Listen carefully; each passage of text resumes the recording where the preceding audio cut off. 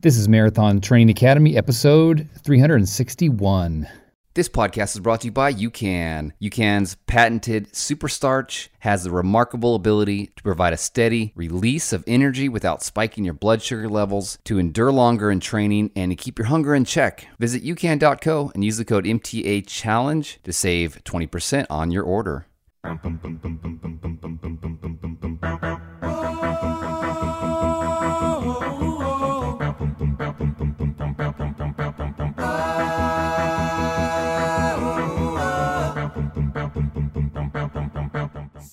Hey everybody, this is Trevor. A little bit unusual introduction here. I am actually sitting in a hotel room in Slovenia at the moment. I just ran a marathon in Italy, hopped over here to Slovenia because it was close by. I'm at Lake Bled, which is a gorgeous place about 55 kilometers from the capital, Ljubljana. I look forward to getting back home to my studio office and recording a full race recap of my marathon. In the meantime, we have this awesome interview with Lisa Tamati, just a renowned runner from New Zealand. She might be New Zealand's best known ultra runner. She's been on the scene for 25 years, running some of the toughest races around the world, like the Marathon des Sables, the Badwater 135, and the list of her accomplishments is quite extensive. She's actually done over 140 ultras, and she's very candid about her struggles with self-esteem, with body image, depression. She also says she's not naturally talented and has struggled with asthma, but she's had to force herself to learn how to keep pushing the limits. So that's what this conversation is all about, pushing the limits. There was a lot of interesting twists and turns in our conversation, and we appreciate Lisa just keeping it real. And of course, we have an awesome listener question that we're going to feature at the end, so stay tuned for a question about healthy snacks that'll help keep your hunger in check between meals.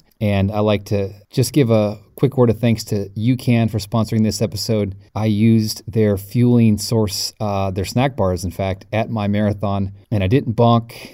It was an extremely tough race, but my energy levels were stable. Of course, they have snack bars, drink mix, and gels, as well as electrolyte source. And you can get a 20% discount if you use our special code MTACHALLENGE. If you go to ucan.co/MTA, use the code MTACHALLENGE to get 20% off.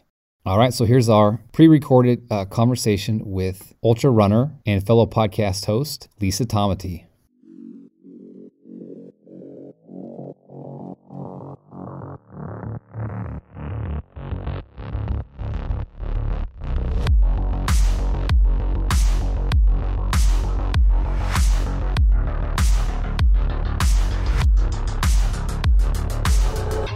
Okay, we're on the podcast now with Lisa Tamati from New Zealand. Lisa, it's an honor to have you on the MTA podcast. I'm super excited to be here. It's just fantastic. I really enjoyed having you on my show, so that was really cool. And now reverse. That's right. We love doing podcaster meetups.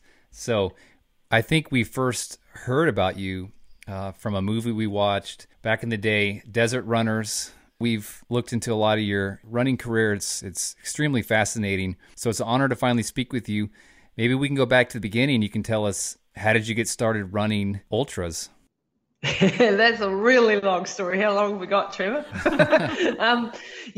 Doing Desert Runners briefly, that was so cool and it was really exciting to be in that project. I started doing ultras. I was an adventure sort of kid and loved outdoors and doing all that sort of stuff, and a gymnast when I was a child. And then when I was in my early 20s, I had this boyfriend who was a really extreme athlete, and he was amazing, like super talent. And we spent like 5 years traveling around the world and on bicycles and trekking and climbing mountains and canoeing and kayaking and doing all that sort of good stuff. And that sort of was boot camp for 5 years, basically, for me. It was I'll just say what it was. It was a really abusive relationship, and it turned out to be not so pleasant. And the entire time I was sort of being told all the time that you're useless and you're hopeless and you never amount to anything and you're not a good runner and you're not a good athlete. And so over time, you know, these things happen over time, that you start to slowly lose more and more of yourself and your self-confidence and your identity. At the same time, we were doing all these travels and I was being pushed to my limits physically all the time. And he was always bitterly disappointed at how useless I was. And so This actually culminated. Ended up doing a crossing of the Libyan desert. Now, this was an expedition, not a running race, and it was a four people, 250 kilometres across a piece of the Libyan desert, a military barred zone. We weren't allowed to be there; it was illegal, and we had to carry our entire everything on our backs, including all our water supply and stuff for the entire distance, right? As you do. And so we had, I had a 35 kilo backpack, and at the time I weighed 58 kilos or something, 59 kilos. So that was, 2/3 of my body weight. And it was pretty much on the limits because we had to carry 20 litres of water because we had a time period of a maximum 10 days. We were hoping to get through in a shorter time. So we only had 2 litres of water a day to drink. And if you can imagine trying to cover 45 kilometres a day with 35 kilos on your backpack with 2 litres of water and a 40-degree plus temperature, and you've got a narcissistic controlling boyfriend who's telling you you're hopeless all the time. It's really good times. Sounds like a nightmare. My goodness. Wow. It ended up being a nightmare. What year was that? Oh, this is way back in the day. We're talking 1997. Okay. So I'm in my, 27, and we went off on this thing, and we were meant to be doing a book. My partner was a photographer, and he wanted to make a book of this incredible place that we were going through. It's the most beautiful desert I've ever been in, and I've run a lot of deserts. So it was an incredibly beautiful place. But he wanted me to help with the photography.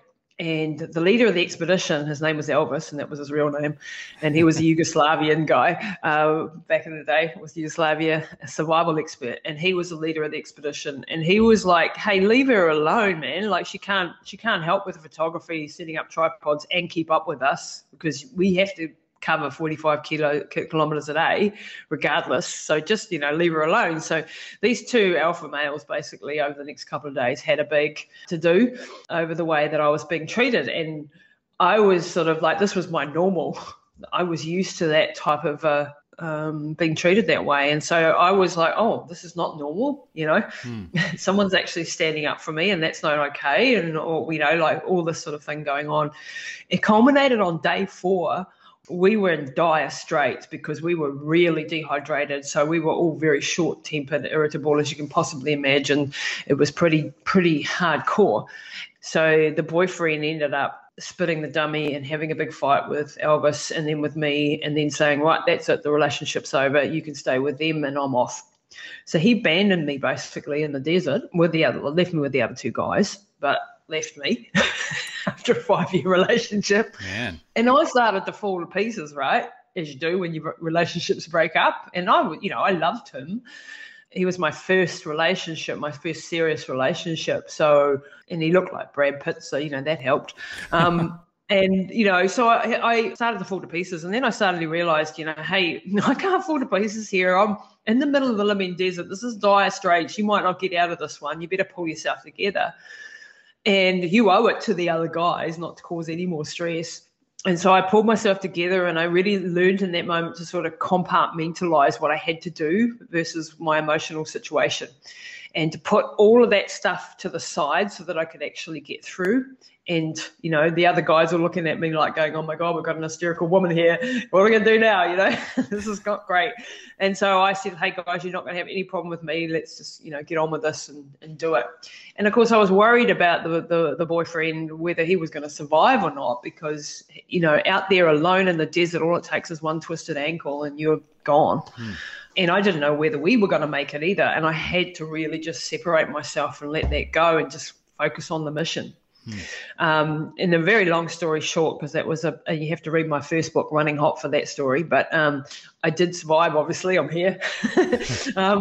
But I did some, major damage to my body and my kidneys. It took me a couple of years to recover from that physically, but emotionally took me a lot longer to recover from it. And it was a low point in my life. When I got out of that desert, the desert was incredible and beautiful and amazing what I just achieved, but I was also absolutely in a really bad space, emotionally and physically. It took me a long time to recover. And so I ended up getting out of that relationship. It took me another couple of years actually to get out of it because it turned nasty. But this was a turning point where I was like, this is not okay. And I'm not going to be treated like that again. And I'm going to start to stand up for myself. It took me a long time to actually get there, but that's when I started to move towards that. And I wasn't a runner, done jogging and things for fitness before, but we'd mainly been trekking and cycling and that type of thing. But a couple of years later, and I'm out of the relationship, and I'm reading in this magazine about this race called the Marathon des Sables, which is a very famous ultramarathon in Morocco. And back then, it was the only thing going. And I read about this, and it was touted as the toughest race on earth back then, right? And I'm looking at the distances, and I'm going, hang on a minute, I reckon I could do this. I've never run a marathon or anything like that, okay? But this was 240 kilometers across the Moroccan Sahara. You're carrying your backpacks, but you get 9 litres of water a day. You've got support from doctors and whatever. And I thought, hang on a minute, I reckon I could do this. So I signed up for it. And that was the beginning of the end, as they say, really, because I did this event and it was just absolutely mind-blowing to be surrounded by 700 other runners from all around the world doing crazy things, like on this big mission together. And it was hard, but it was the same distance as I'd done in the Libyan desert, but I didn't have 35 kilos. I only had like a 10-kilo backpack or so. I got 9 litres of water a day. I mean, gosh, And you didn't have the weight of a terrible relationship. Exactly. And I'm surrounded by all these positive, amazing people telling me I'm great, right? What's not to love? And then at that point in my life, I needed that, and because I had no confidence and I needed that support.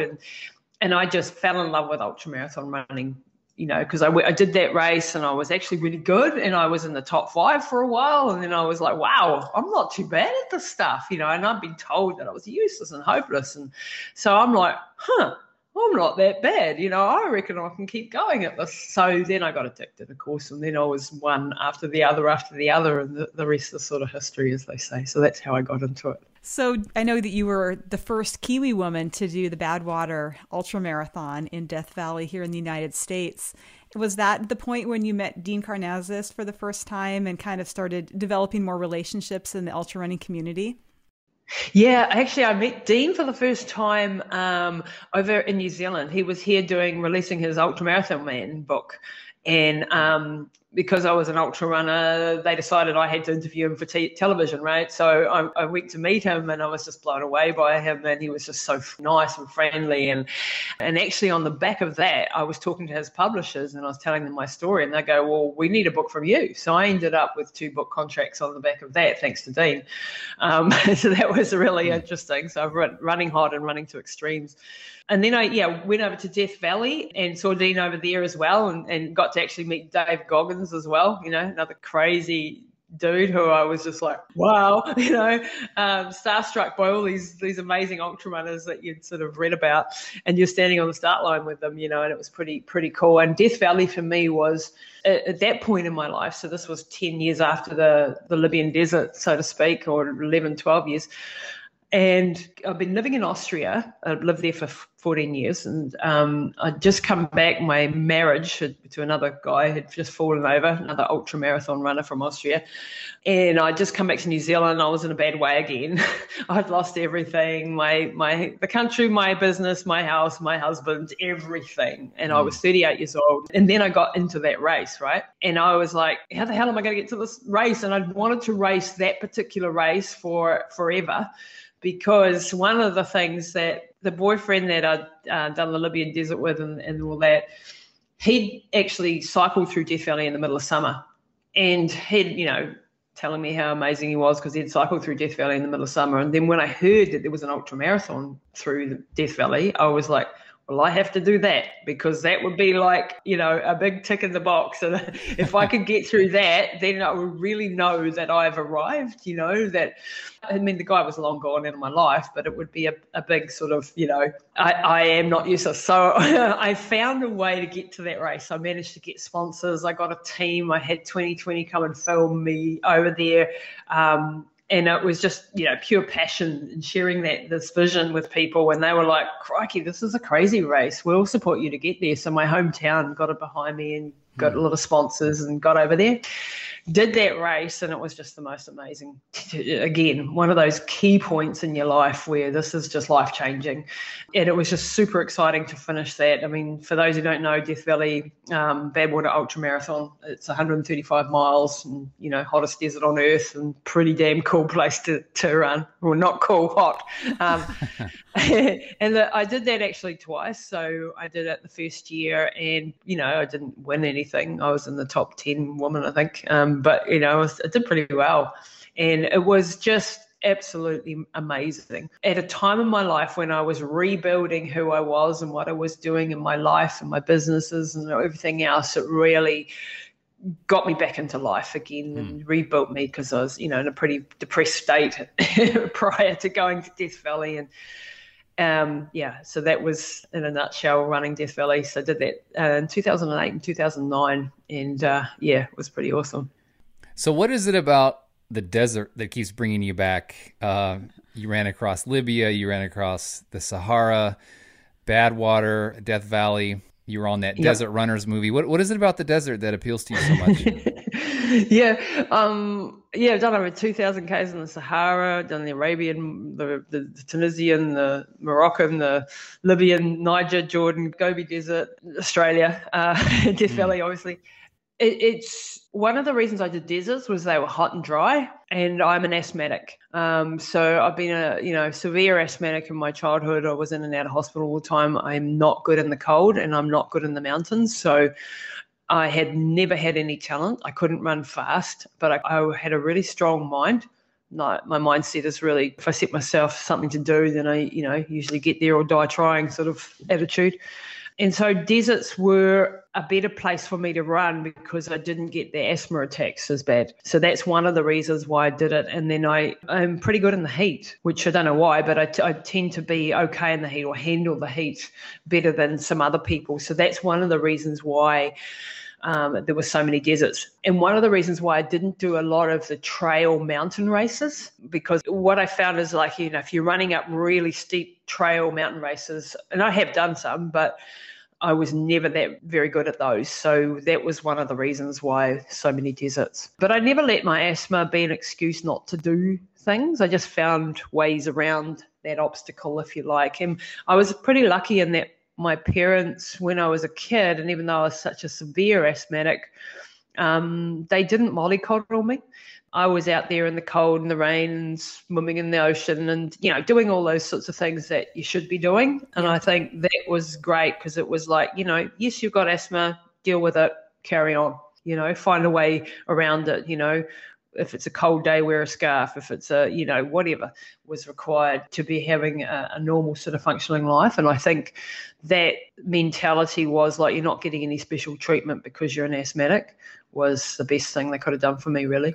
Well, it sounds like, some of the challenges that you've had to overcome through the years, whether the asthma, I read somewhere that you broke your back, the relationship, the abusive relationships. It sounds like all those things, even though you'd never wish them on anyone, have kind of come together to help you develop more mental toughness. And I think that's a huge key for people in long distance running or whatever challenge they choose to take on. So maybe you could share some tips with us on how to develop more mental toughness. Yeah, this is so key, Angie. I think you don't, especially for ultra running, you don't need to be talented. What you need is a strong mindset that you can do this, and it's about breaking massive goals down into tiny wee steps. At one point I did, for example, I ran through New Zealand, which is, I don't know what it is in miles, but it's like 2,250 kilometers. Wow. So what's that, 1,500 miles or something like that. And I did this in 42 days, and actually after reading the Dean Karnazes's book on 50 marathons in 50 days, so I went and did 52 and 42. And, but I didn't have to travel like he did in between states. So, and I was raising money for Cure Kids. And this, when I stood on the start line of that event, I was like, had a panic attack, and I was like, oh my God, what the hell was I thinking? Because I've been so busy with the prep that I hadn't been like how the hell am I going to run this? Right. This was the biggest thing I'd ever taken on. And I had a bit of a panic attack on the start line. And I went over to my mum and I was bawling my eyes out. And, you got the media, you got sponsors, you got like crew, you've got, and I just had this panic attack. It was like an elephant sitting on me. And my mum said to me, hey, you don't need to run the 2,250 today. You need to get to that power pole up there. That's what I want you to focus on. Wow. You've got to get through the first half an hour. That's all you need to think about right now. And that's been like the best advice I've ever had, because that taught me, like, whatever the challenge, however big, massive, scary, audacious goal, if you break it down into what do I need to do right now? What is the next single step that I need to take? Then you take that one and you take the next one, and you keep your focus close when you're really struggling. So it's great to have the big audacious goal, but what you need to do is to keep your focus in close and tight when you're struggling. So, we've just gone back into lockdown over here, and hopefully it'll be a short lockdown, but I'm just focusing on, okay, what do I have to do today to get through today? Not, oh my God, the world's going to hell in a handbasket, we're all in big, trouble. There's a tendency to do that in our brains. There's a tendency to search out negative stimuli, and, that's the way our DNA is sort of set up, because we were set up to look out for danger, but that can sabotage us as well. So if you pull your focus in and just try to keep focused, and you'll know this, Angie, when you're in the middle of a race and it's a grueling race and you're really, really struggling, if you start thinking about how far you have to go, you're in trouble. Yeah, 100%. But if you can just focus on, like, okay, that power pole up there, or that 100 meters up there, or I'm going to take a quick walking break at that point, whatever it is to get you through that time, to sort of trick your mind into keeping going, I think is a key aspect of it. And then I think the other big thing is resilience. Like, you're going to get knocked down in life. That's just being a human. You're going to have things come at you. You're going to have problems. Learning to get back up when you've been hit is the most important thing. And it gets harder the more you've been hit sometimes, but you don't have a choice. You have to get back up and get back on the horse, so to speak, when you fall off, or you have to get back up. You cry, you feel the pain, you experience the disappointment, or whatever the case may be, but then invariably the next day you get up and you fight on.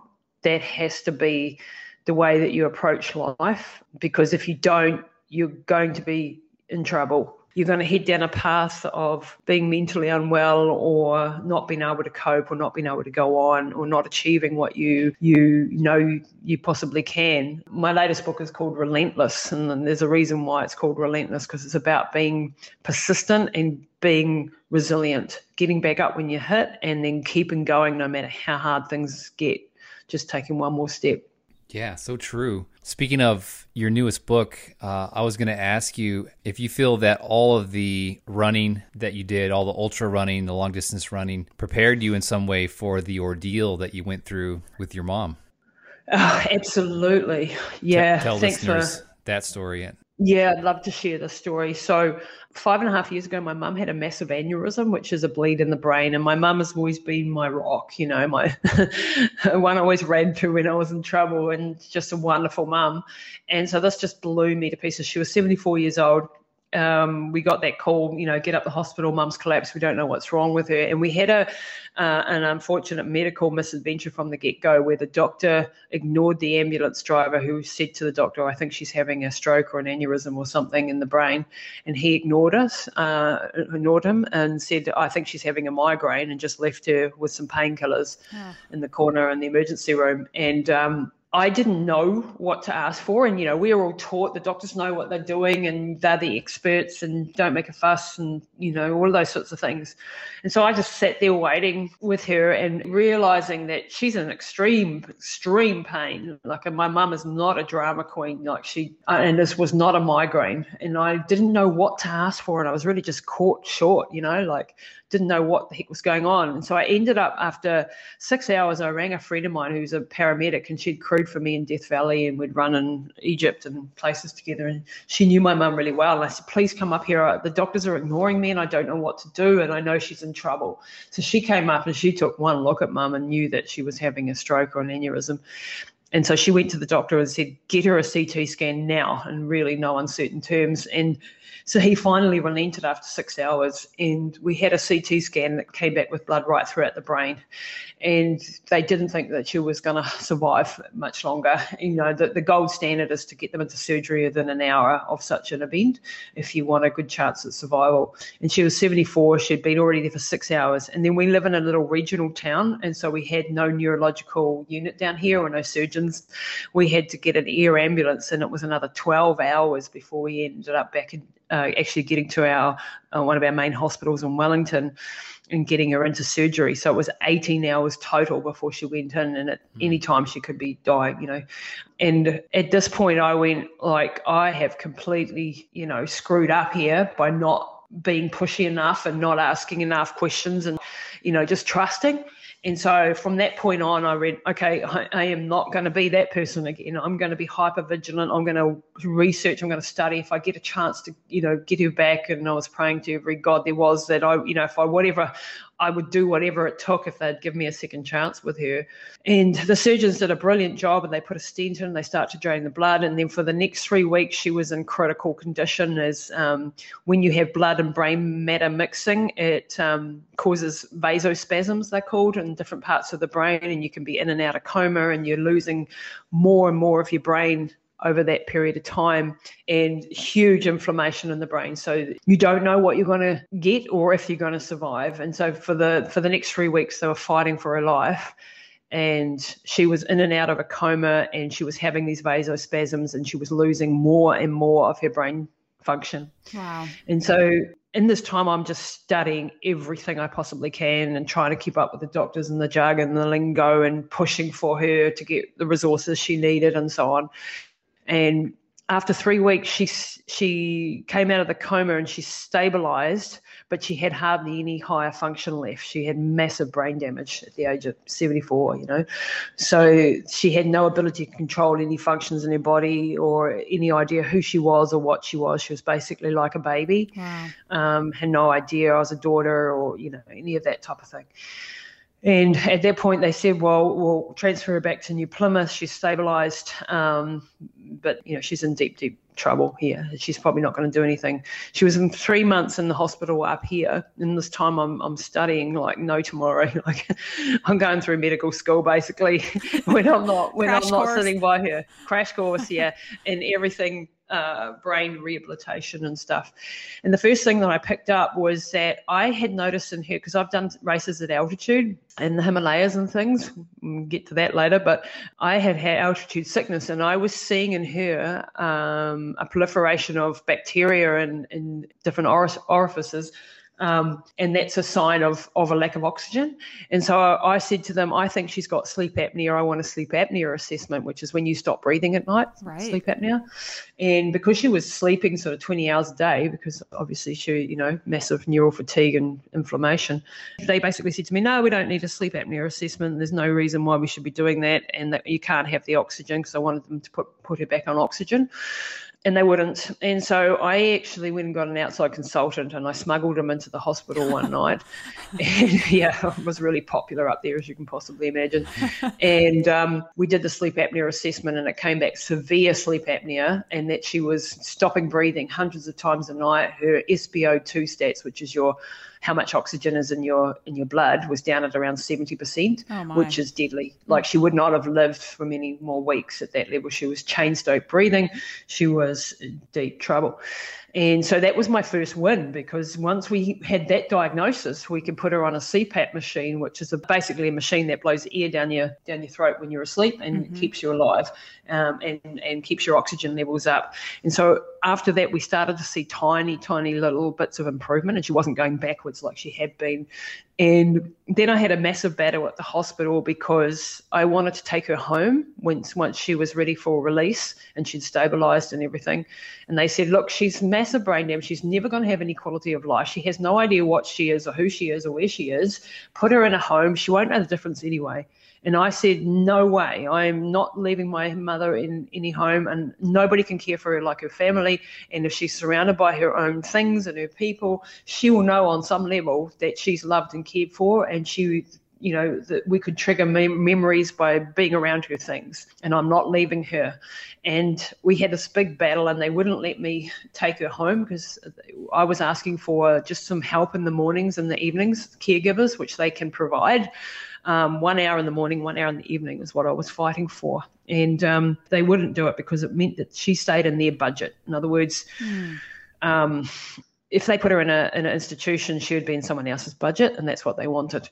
And so you have to fight for the resources when you're in a hospital situation. And I'm pretty sure, based on my learnings from many people overseas, it's no different over where you guys are. Right. And so I ended up taking my brother, who looks like The Rock, and I brought him to all my meetings, and then suddenly we got all the resources we needed. And he just sat there with me while I argued, and we suddenly got what we needed, which was amazing. And so the day I brought her out of hospital, I'd done all this research, and I'd come across something called hyperbaric oxygen therapy. And this is something that they use in dive accidents for the bends, but it's been proven to be very beneficial in lots of clinical studies for brain injuries. And there was a Dr. Harch actually in America, in Florida, who had done a book called The Oxygen Revolution. And I read this book, and I studied his work, and I studied his protocols and watched all these videos of patients. And I thought, oh my God, this is something that can help her. I'm going to get her hyperbaric oxygen therapy. So then I started to search, well, how do I get it? Now, we have it in two of our major hospitals, but they wouldn't let me access it because they didn't believe it was beneficial for brain injury. Wow. And so I got turned down there. So what I did then, another obstacle, right? So I went to a commercial dive company of all places, and I said, you've got a chamber, for dive accidents when divers get the bends. Can I use it? This is my research. This is my situation. And these amazing people said, yep, you can have it. We'll support you. You have to get a legal medical waiver so that they're protected. And I said, yep, no problem. Signed whatever they wanted me to sign. And we took her down and we put her into this chamber. And for 33 days, we were there for an hour and a half a day doing this in this factory setting. Wow. You're putting her on a forklift to stick her in this big, what looks like an LPG cylinder. And people thought I was mad. But the guys didn't, because they knew the power of this thing. And after 33 treatments, my mum started to really respond and wake up, is all I can say. Like, she didn't get up and start walking or anything, but she started to she was using a couple of words. She was trying to move her arms. She was responding. Wow. And so then I lost access to the chamber because it had to be taken off on a contract. So another obstacle. So I went, mortgaged the house. I bought a hyperbaric chamber. I installed it in my house, all of which were not easy. And I started to put her in this thing every day. We did a protocol of 40 at a time, and then a month's break, because that was the protocol for her situation. And in this time, she started to respond, right, and started to recover little bits of function. And as she started to come back, then I had more to work with. So then I studied everything from functional neurology to epigenetics and functional genomics. And she was on a keto diet. I had her on every nootropic there was known to man. I basically played doctor and did everything I possibly could to stay one step ahead of her in her rehabilitation. And it took me thousands and thousands of hours of retraining her brain, right from the most basic movements like sitting without falling over, to like how to put food into her mouth, how to chew, everything that basically you would teach from a baby. But you've got a 74-year-old or 75-year-old now who doesn't, respond like a baby does. But slowly but surely, and this is where being an ultramarathoner really helped, because, I'd taken on big challenges before where people told me this is impossible and you can't do it. And that's what I was being told on constantly with mum. And I was like, I must not listening to anybody who tells me I can't. I'm going to find people who tell me I can, and this is the next step. And that's what I did. I got all these amazing, and this is where my podcast was just wonderful. So I have a podcast called Pushing the Limits, and I managed to get top scientists and doctors and things and to come and share on my podcast. And selfishly, I was using all that information for my mum, right? to keep her going. And I stayed one step ahead of her, basically. You know, every time we would get to a new level, there'd be a new problem and there'd be a new situation. Like when she started to be able to stand on a walker and move forward, but she was like a rag doll. If you took any support away, she'd just collapse. So I had to teach all her whole vestibular system. So I learned about functional neurology and training the eyes and balance and, you know, all of these things. And the upshot of it was it took me 2.5 years, but I got my mum back to full health. Wow. Full health. Full health. That's like full amazing. Health. She has her full driver's license. She has her full power of attorney back. She goes to the gym 5 days a week. She attends art classes. She's back full into life again. Wow. I still work with her every single day, and we're now over 5 years in. I still train her like an athlete.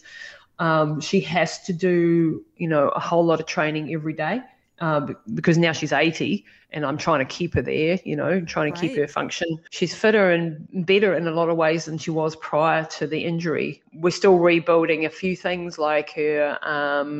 She lost a lot of her flexibility because of being in a wheelchair for so long. So we're still working on things like that. But she basically has her life back, you know. She's fully functioning in society. Yeah, it's an amazing story. And if I hadn't been an ultra runner who was used to grinding out training day in, day out when you don't see any results, because you guys know what that's like. You train and you train, you go, why am I not getting any better? You know, like, and you just do it, you know, like you just know that you just have to carry on. And that mentality was what you needed when you're dealing with a massive brain injury, because you would have months with no gains whatsoever, and then you'd break through to a new level. And that's the way it happens with ultra marathoning as well, that you can be training, you even going backwards half the time, and then all of a sudden you'll get a breakthrough and you'll get to the next level and be able to run further or faster or whatever your goal is. And it was the same with her. And so I knew that pattern of plateaus, next level, keep going, no matter what. Just keep going. And I hear you talking about this amazing comeback for your mom. I mean, literally a comeback from death almost. Mm-hmm. It just reminds me of the resilience of the human body and how, you know, no matter what age you're at, when you decide to start taking your health and your fitness seriously, that you can, you know, if you're relentless like you were, you can make gains and you can really change your health for the better. Absolutely. And this is now my passion in life, is to help people take control of their health and be in that preventative space. So this is, you know, changed my whole focus. Obviously, I'm not doing the ultra marathons currently because of, well, I've just spent 5.5 years looking after her. And unfortunately, I also lost my dad to a battle last year.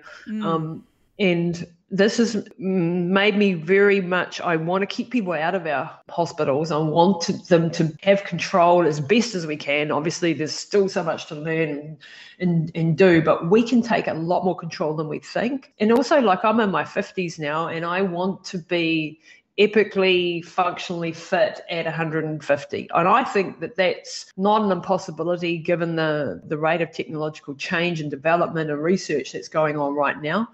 I think that we have the potential to live a lot longer and with a lot more function, put it that way. And I think we're living in the most exciting time. So if I can keep it together now, I reckon within 10 years' time, we're going to be able to reverse aging. I like the sound of that. Oh, mate, hang around with me for a bit and I'll fill you in on all the details. It's exciting stuff. I mean, I study 3 or 4 hours a day in this space because I'm passionate about it, and it's now what I do for a job, is help people with health journeys, difficult health journeys, or people who wanting high performance or elite athletes, or wherever people are and who don't want to just rely on one pharmaceutical after another, because that is all you're going to get normally when you go with a particular issue. And just the way that the medical model is set up with, you know, you go to your GP and you get 10 minutes or 15 minutes if you're lucky, and then it's on to the next one. And no matter how brilliant your doctor is, how the heck can they really get to the bottom of issues in that period of time? Of course, they're going to grab to what they've learned. And I think there's just too much emphasis, not to say that pharmaceuticals are bad, because God, we need them in certain circumstances, but they're not the only thing. And that with lifestyle interventions and prioritizing your sleep and understanding circadian rhythms and optimizing your nutrition and optimizing your exercise, and that includes not overtraining, by the way, guys and girls, all of these things, we can really influence what happens with our biology and keep ourselves well. And I study genetics and epigenetics, and that's one of my passion areas, and understanding the differences between each of us, that we're all very unique. And that's what we help with now through our programs, is helping people understand their genetics and then optimize their environments to those genes so that they get the best results. And it's like getting a user manual for your body. It's like eliminating the whole trial and error part of things. Like, I'll give you a quick example. Like, my husband, I used to make him get up and do a CrossFit workout at 5 a.m. in the morning. Now, when I did epigenetics, I realized that was a disaster for him. And he'd been putting on weight around the middle and was feeling crap and was stressed, and his serotonin levels were out of whack. And when I understood genetics, with his genes, getting up at that time was when his hormones were doing their regulation. So he should be in bed asleep, because I was basically smashing his testosterone, which is not a good thing for a wife to do. And then it was the wrong type of exercise for his body. So he can't replace his ATP. His energy production doesn't replace in the cells as quickly as it does in mine. So I'm suited to CrossFit type workouts, back-to-back high intensity. He's not. He's much more suited to long, slow endurance-based activities. And then he should be lifting heavy weights, because he's got good joints for heavy weights, and not the back-to-back medium type of weights that I was doing. So he was having a big spike of cortisol early in the morning by doing that CrossFit workout, and that was causing weight gain around the middle, and it was stressing him out and ending up being in that fight or flight state for the rest of the day.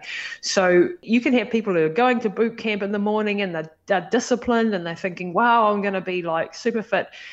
And it doesn't work for their genetics. If I take a group of, say, 20 people on a boot camp, and we're doing it at 5 a.m. and we're eating 6 times a day, and we're all eating the same food, I tell you what, I'll have 5 people who will lose weight and get fitter. I'll have 5 people who doesn't do anything for, and I'll have another group who are going backwards and getting injured and putting on weight from that program.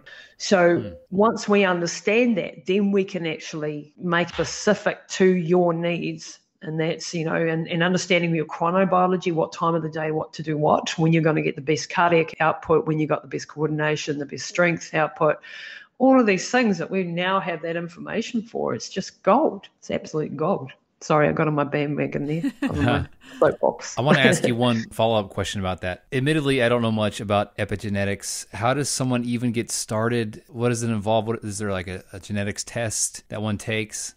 Yeah, so I basically use 2 different programs. My base framework for is something called epigenetics, and this is a platform that's been developed by hundreds of scientists, not me, and with some pretty advanced algorithms behind it. And basically, this is an online assessment. So you do, it takes about 45 minutes. You do all these measurements of your body, things like the length of your jaw, is your ring finger longer than your index finger, the length of your foot. Everyone's looking at their hands right now. Yeah. That tells you a lot about what hormones are in play. All of these things that give the body part ratios and stuff. And that gives the scientists information about what genes are in play. And also, this is where the epigenetics, epi meaning above genes, how is your environment currently expressing those genes? Because we can turn genes on and off. Like, we have a certain amount of genes that are fixed, like your eye color and your hair color and things like that. But most genes are turned on and off depending on what we do with them. So if I walk into a freezer and I start shivering, I've just turned that gene on. If I walk into a sauna and I start sweating, I've turned another lot of genes on, and I've caused a cascade of events within my body, right? So when you know what is the optimal for your genetics, you're empowered. So this takes about 45 minutes. You get that information instantly. You don't have to even send off a DNA sample for that program. For another program you do. But that's all that's basically it. And then you get all this information and reports. And then as a coach, I help you interpret those results and put them into your life, so that if we're building it into a running plan, then you can optimize it for your specific, running goals, or if you've got a health issue that you're dealing with, or whatever the case may be, or if you want to know what your predispositions are, do you have any cardiovascular predispositions or methylation problems or detoxification problems, or things that you need to know about so that you can take the right supplements, the right nutrition, or the right lifestyle intervention. So it's a very comprehensive program. Really is a real game changer. Looking back over your career as an ultra runner, and also looking back on what you went through with your mom and just immersing yourself so deep in, the science and strategies to get her healthy again, like what would be some of your tips that we can leave listeners with when it comes to, improving their health? Yeah, I think the first thing is take ownership of your health. Don't give it up to any one party. Don't give it up to anybody else. Do your own research, get opinions, listen, and there are great resources now on the internet. You have access to PubMed, you have the latest in clinical studies, you have some brilliant podcasts with professors, you can get top quality information. There's a lot of crap on the internet too, so be careful. But don't let that discourage you from doing your own research and making your own mind up about things. And then I think the other thing is when people tell you there is no way out, like you've got a terminal illness or you've got this disease that nobody can cure, don't take that as being the gospel. Take that as being that person doesn't know. I'm going to go and find out if anyone else knows. And sometimes there isn't. We're all going to die of something, right? I mean, I lost my father last year, and I put everything into that battle. And I was stymied in the hospital because they wouldn't let me do what I wanted to do, and he was in a critical care situation, so I had no rights. So I know what I'm talking about. But take as much control as you possibly can so that you don't get into those situations. And of course, having lived through these problems, I'm very passionate about that. And I'm not against the medical system. God, we need them. Like, they're just brilliant. The sacrifices, the work they do, they're amazing. But there are limitations, and just be mindful, be hyper vigilant, and do your research and find answers when you don't know. If you're feeling something, then go and attack it, and don't put your head in the sand. This is why being in this, finding out about your genes and finding out of what you've got is really, really important. And I think the last thing is just be relentless, like my title of my book, Relentless, keep going no matter what, and fight till the end. Never, ever give up, because you just don't know if you can beat the odds, because sometimes you can. And my podcast is called Pushing the Limits for a reason, you sometimes you can push the limits and you can beat the odds. And we have with Mum. And, by the same token, I lost my dad. So I know loss and I know winning. And my dad would want me to keep fighting for the stuff that I was fighting for him for.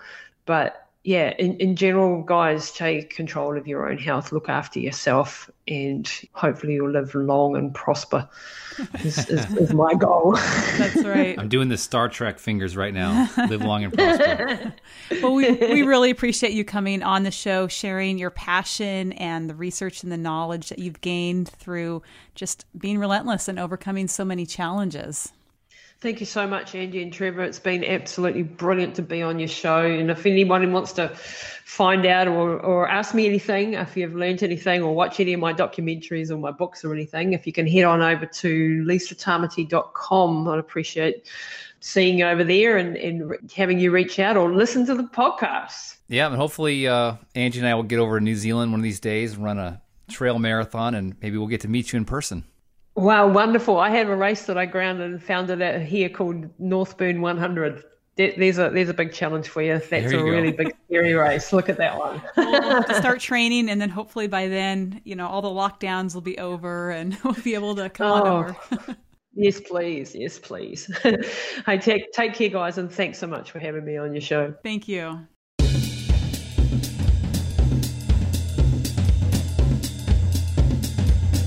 Hey, Trevor back here again. I'm still at the hotel room, actually sitting under a blanket to help with the sound deadening so I can record this. I hope you enjoyed that conversation with Lisa. Check out her podcast, Pushing the Limits. We will link to it from our website. Now we have a very juicy tip for you about healthy snacks, because we all know that if we don't have healthy snacks in the house or with us, if you're like me, you tend to just reach for whatever's available, which sometimes is not too healthy. So here's a question from a busy mom, and she wants to hear suggestions for healthy snacks and how to avoid eating the unhealthy stuff. And to help us answer this question, we're joined by our friend Angelo Poli from MetPro, the metabolism expert who has helped just thousands of people. He's worked with a lot of top athletes, but also just everyday runners. So here's that question from Berenice. This question comes from Berenice, and she says, I always feel motivated when listening to your podcast. She says, your enthusiasm, humor, education, and topics help me get back into running after my first and second babies. I would love to learn about quick, practical snacks for a full-scheduled working mom of two trying to get back to quick-paced running, please. All right. I know, Angela, you love talking about snacks, so this is it's a great question. I love snacks.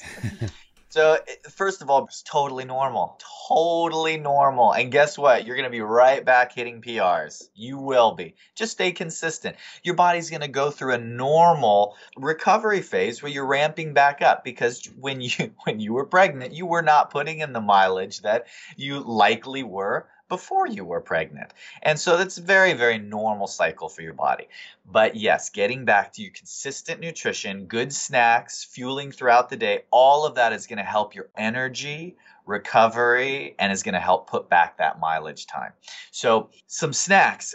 Snacks that I like are going to be simple, portable, and low perishability. Also, snacks that aren't super messy. It depends, because if you're home, you can probably get away with a little bit messy, because then it's not a thing. But one of my favorite is just peanut butter and rice cakes, apple and almonds. If you want something a little bit more energy dense, calorie dense, you could do cashews and banana. If you want something that's going to really keep, and you could literally throw it in your glove box, you can do a trail mix of some raisins and nuts and some turkey or beef jerky. Things like that keep really well. If you're not worried about perishability and you have maybe some refrigeration, you could do something like yogurt or cottage cheese with berries. Super filling if your digestive system tolerates dairy well. If you prefer more plant-based, I'm a big fan of small amounts of tofu and fruits. It works together really well. Not mass quantities, but small amounts. It's one of my favorite snacks. So there's lots of little things like that you can do. What I would probably challenge you to do is check your prepping skills. How are you doing in the prepping department? I would say challenge yourself to just 72 hours, prep all your snacks in advance. Have them done. I know it's easy to say, oh, well, it's easy. I can grab it on the go. But that's just it. We get busy, and it's all the little things, the million little things in life that we don't expect that pop up that just make that putting a snack together just a little bit more inconvenient, and then we're less consistent. Have a mid-afternoon snack. Just prep a snack for the mid-afternoons, have it ready to go, and then if you're home, it's already done. But if you do have to head out of the house for anything, you just grab it in your little to-go box, your little go bag for nutrition, and you always have it with you. See if that doesn't make a difference. That plus consistency, you'll be right back to hitting PRs, I promise. So, Angela, if you're traveling and it's the afternoon and you need a snack and you have to stop at a gas station and find something there in the mini mart, what would you go for? What would you grab?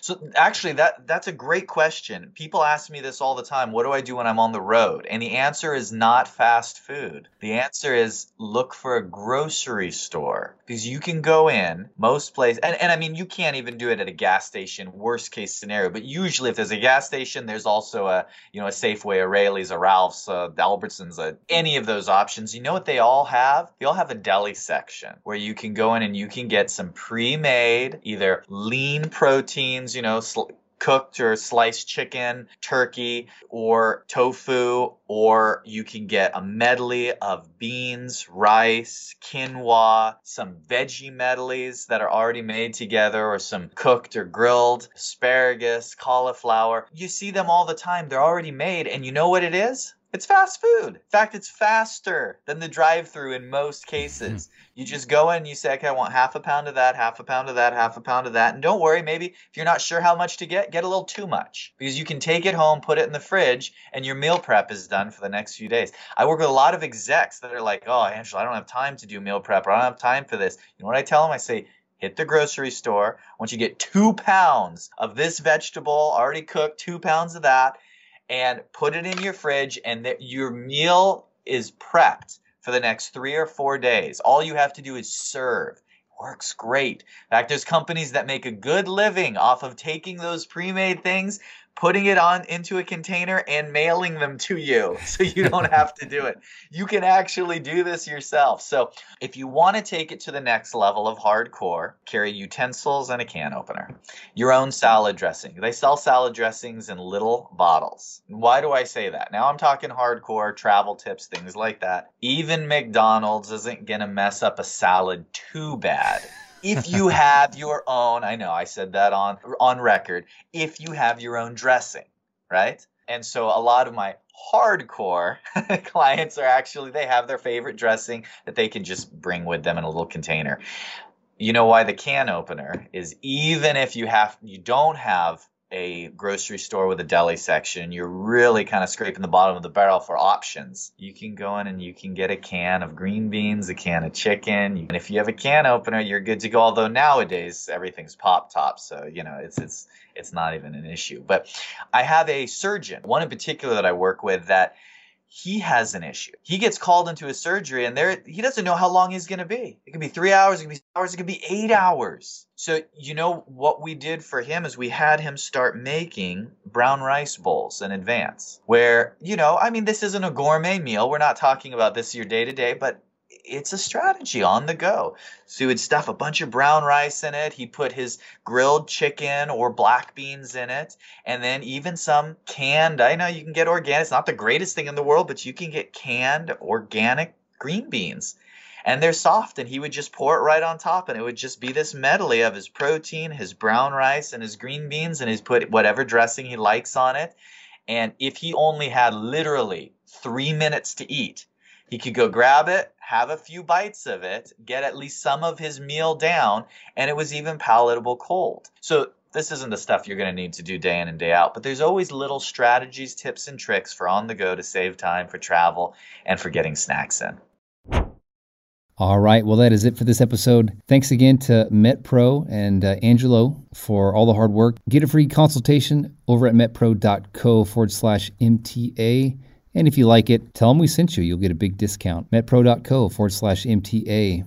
That's it for this show. Get more podcast episodes and connect with us over at marathontrainingacademy.com. Until next time, remember, you have what it takes to run a marathon and change your life.